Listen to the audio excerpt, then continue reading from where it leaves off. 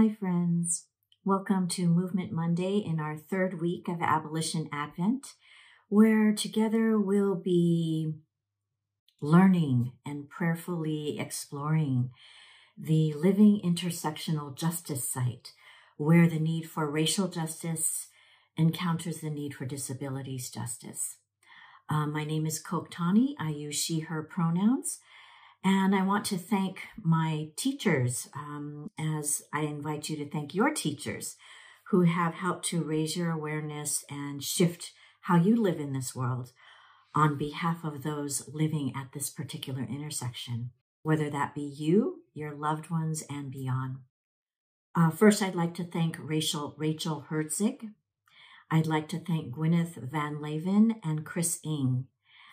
These three people have really brought disability justice to the practice of interplay, and we'll be exploring and querying some of their suggestions and forms today. I would also like to thank the program and movement seeded in the 1970s called Crip Camp, and from that, the Emergency 504 Coalition, and then the arts organization, Sins Invalid, as well as artist Alice Shepard, who lives at this intersection as an artist whose wheelchair inclusive choreography is central and opens up possibilities for all of humanity through her art making. I also want to give a deep bow to the late Brad Lomax, who was a disabilities activist, as well as a member of the Black Panther Party, and was so key into showing us the possibility of what intersectional justice and love look like. So let's take a breath together.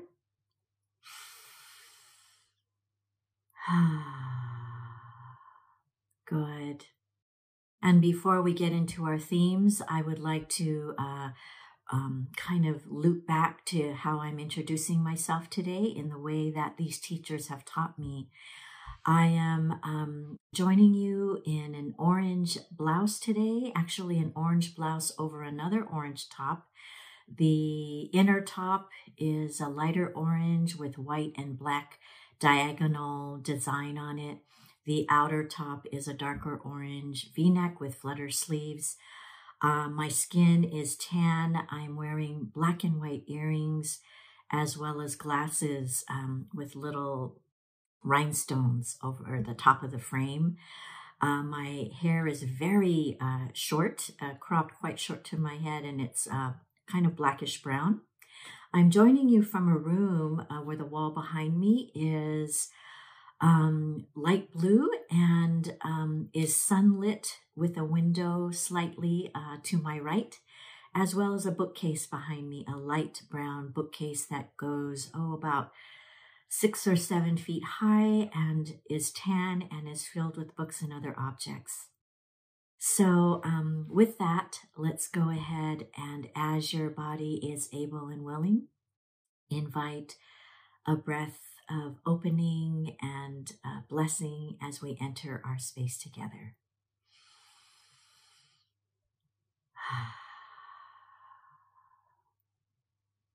Here we go.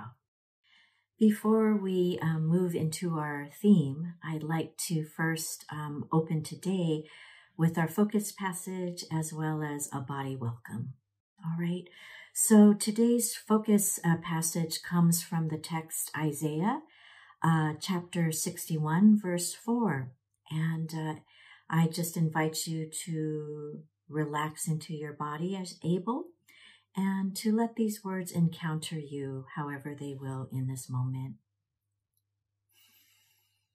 They shall build up the ancient ruins. They shall raise up the former devastations. They shall repair the ruined cities, the devastations of many generations. So now I'd like to lift up 3 themes for your consideration and contemplation at this living intersection where racial justice encounters disability justice. The first theme is an affirmation that God continually creates and intends a wholeness for all of creation. In the time span we might consider as both the now and the not yet. All right, so we affirm that God intends wholeness in the now and in the not yet. Second, this place called the not yet is the site of injustice longing to be transformed into justice.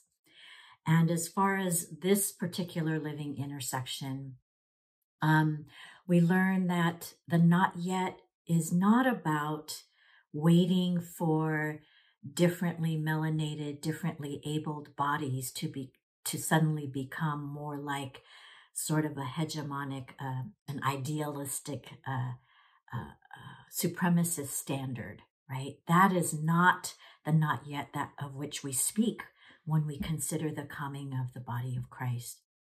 The not yet is the movement from injustice to justice. Now, in this second theme of the not yet and of injustice, choreographer Alice Shepard, whom I named and we give thanks for, right? She has taught us that just as race is a social construction created by some as a truth, right, to control, constrain, and criminalize others and benefit those in power, similarly, the concept of normal is also such a social construction. Controlling, containing, hiding away, putting away those considered undesirable for the maintenance of power by a very few. So race and normal are social constructions. The second part of injustice in this not yet zone is that when we buy into that, our interpersonal behaviors and attitudes do things like assume illness of others when there is no illness there. There is, in fact, a wholeness we don't yet have the ability to recognize. It involves treating people like objects, scary objects, instead of sacred subjects at the center of their own lives, standing to contribute and share so much. We treat others as problems, as aberrations, and as less than whole. So that's kind of the not yet on the interpersonal level. The not yet at the systemic level is when we consider others as problems to be fixed and we set up systems to do the fixing. We consider others as deviants to be controlled and we set up structures to control other body spirits. We consider others as poor, dependent, lesser people who are dependent. And we set up systems to address an assumed state of dependence. We consider these folks as blight, as ruins, and as devastations. And so that becomes a social, kind of baked into our social consciousness unless we're awake to things like this coming body of Christ. Now, when we talk about systemic injustice in this not yet zone, lastly, I just want to say that these expressions are material and structural, and they have bodily and physical implications for those impacted in severe and harmful ways. These ways include institutionalization. For instance, how differently abled bodies were institutionalized, hidden away, and treated as subhuman. They are incarcerated. They are sent to boarding schools in the names of Christian mission, as happened to our indigenous siblings. They are put in giant cages of detainment at borders and not allowed access, not allowed into spaces, not welcome, and considered not good for business. All right. So this space of the not yet, of God's will for wholeness, we've really got our work, labor, and love cut out for us. And we have the coming body of Christ, right? So that is God. We affirm God's intention for wholeness. We affirm that the not yet has nothing to do with diverse melanations and abilities. It has to do with our lenses of how we perceive and create systems that prevent other bodies from living into their full wholeness. And the third area we're looking at has to do with, well, if that's the injustice and the not yet, what is liberation, right? How do we live into a felt, embodied sense of liberation at this intersection? So let's take a look at this. I talked a lot about intersections being like this so far, haven't I? What happens in your body spirit if you flip this hand and the hands face each other? And this becomes a hovering, living, dynamic space where instead of this, you have this. So I just invite you to do this for a bit, however you are willing and able, and to notice what happens when we turn toward. We are so blessed that there was a movement, a great movement in the 70s, similar to when a Crip camp took seed in California. We are blessed that out of that grew the Emergency 504 Coalition. 504 referring to Section 504 of the Federal Rehabilitation Act, where laws about exclusion and discrimination were signed into law but were never enacted in any structural way that created access and celebration and liberation and togetherness. So for over, I want to say 3 to 4 weeks, probably closer to 4 weeks' time, disability rights activists such as Judy Heumann, Ed Roberts, Debbie Kaplan, Phil Newmark, and tons more of differently abled and disabled bodies gathered for a sit-in at the Federal Building in San Francisco. This sit-in, and for some, a hunger strike, lasted a good 26, 28 days. And because of the length of the sit-in, all they were asking for was for a hearing by members of Congress, namely HEW, and the HEW chair's office was there. And so demanding to be heard on their terms, they convened a sit-in, a rally, and then a sit-in. And I do this because thanks to people like Brother Brad Lomax, the Black Panthers showed up in solidarity to to feed and to provide habitable circumstances for the protesters. Glide Memorial also provided food, as well as families and groups of lesbians, fed and nourished in many ways, not just digestively, the people who were protesting. Also, there was a particular journalist who broke a strike and covered solely this story, and not much else was being covered. So ironically, God's Spirit had this foreground the news for all that time. Mayor Moscone was also in solidarity, as well as veterans and the Machinists Union. So all of these marginalized groups came together, realizing that the disability rights activists were addressing something that they themselves could relate to, as far as exclusion, discrimination, and trying to be, as Judy Heumann called it, sidelined. So what we witnessed here, and I commend the movie Crip Camp to you if you have not yet seen it, the Emergency 504 Coalition and sit-in transformed this to this. And so many dimensions of solidarity happened. that what we witnessed, rather than the ruins and devastations of racism and ableism, we witnessed the movement from the medical model of liberation to the social model, from the legal model to the social model. Social meaning the place of radical interdependence. And that is what liberation looked like and felt like and is still longing to be. So I just want to again lift up the themes of wholeness, of not yet, and of this facing one another liberation, in order to welcome in the intimate and infinite body of the coming Christ. Let's get ready now, friends, to move.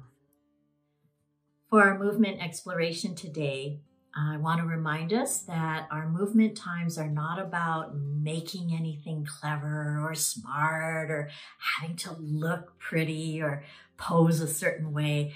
It's actually the opposite. It's really about allowing ourselves, our organic, our God-given body spirits to become primary and central to our meditation and our contemplation at this theme of where does racial justice meet disability justice, and what does that site have to show us about freedom for all bodies, right?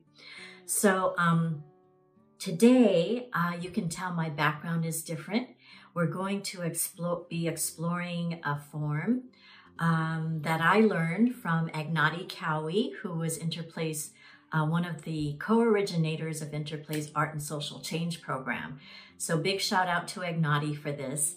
And so I invite you, well, first of all, if you're there with another person, I invite you to consider one another, or if there are more of you, as mutual learners in this, mutually learning body spirits. So I invite you to gain consent from one another, to share points of contact, to maybe share leaning in and counterbalancing and playing with weight sharing, or just simply supporting one another in times of needing to lean in. Okay, if there is not another person there with you and you're like me, I invite you to find a surface in your space that is able to support you leaning and giving your weight and giving your embodied humanity to it. The most obvious surface is the floor. So we all have that, I'm sure, in one way or another. So that can be where you have your movement exploration today. I'm choosing this closet, which kind of is a door I can lean back on. It's also a kind of doorway. Doorways make great surfaces for this exploration. There's a wall here, a windowsill. So go ahead and find your partner, your exploration partner, whether it is another human or whether it is a surface, okay? And as you do that, I'm going to start to demonstrate 3 things I want to invite us into. And they're pretty incremental and give or take, you know, whatever you want to stay with or move with. Here we go, all right? So the first is find any part of your body and let that part of your body connect either with the other person or with that surface. And this could be externally, internally, or in your imagination, right? All those options are embodied options. Now let that connection kind of deepen into a lean, where you are giving more of your weight and you are feeling met or supported by that person or by that surface. Now, I want to invite you to take perhaps an unlikely part of your body. We kind of, when we think of moving, regardless of our embodiments and abilities, we kind of have our tropes, right? About those parts of our bodies that can connect and move. So I invite you to an unlikely part of your body. and to bring that into contact, all right, with your surface or your person. And just let yourself have that experience and notice what that's like. And the third invitation is right from this unlikely point of connection. Just seeing very gradually and curiously what other shapes or movements or leanings or embodiments become possible because of that shape. And then from that, what else becomes possible? And from that, what also becomes possible? All right, so we're just playing with our theme today of transforming our treatment and understanding, especially of brown and Black lives, and especially of people living with varied abilities and disabilities, as problems or as othered or really isolating and separating ourselves from one another. We are going to live into the opposite, which is not a problem, but a possibility. And we're just going to let ourselves have an embodied practice of unlikely possibilities, which we learn about at that 504 sit-in, that radical transforming interdependence, where the sharing of weight and the offering of support then led to different parties sharing and different parties offering support and allowing liberation to occur in ways that dominant culture could never have imagined. All right, so I'm going to put on a piece of music, and I just invite you to play with that, to play with connection in a surprising way, and then to see where that surprise may lead you, and to follow the lead of the unlikely and the unlikely connection. Okay, and let yourself have it. Let's take a breath in together.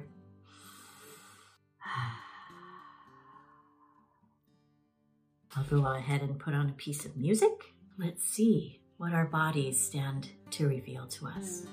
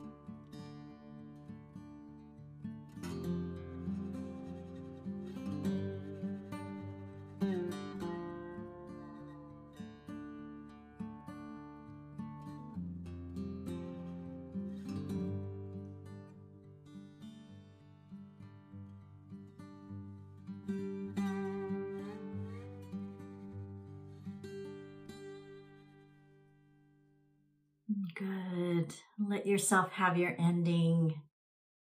Let God's Spirit breathe you.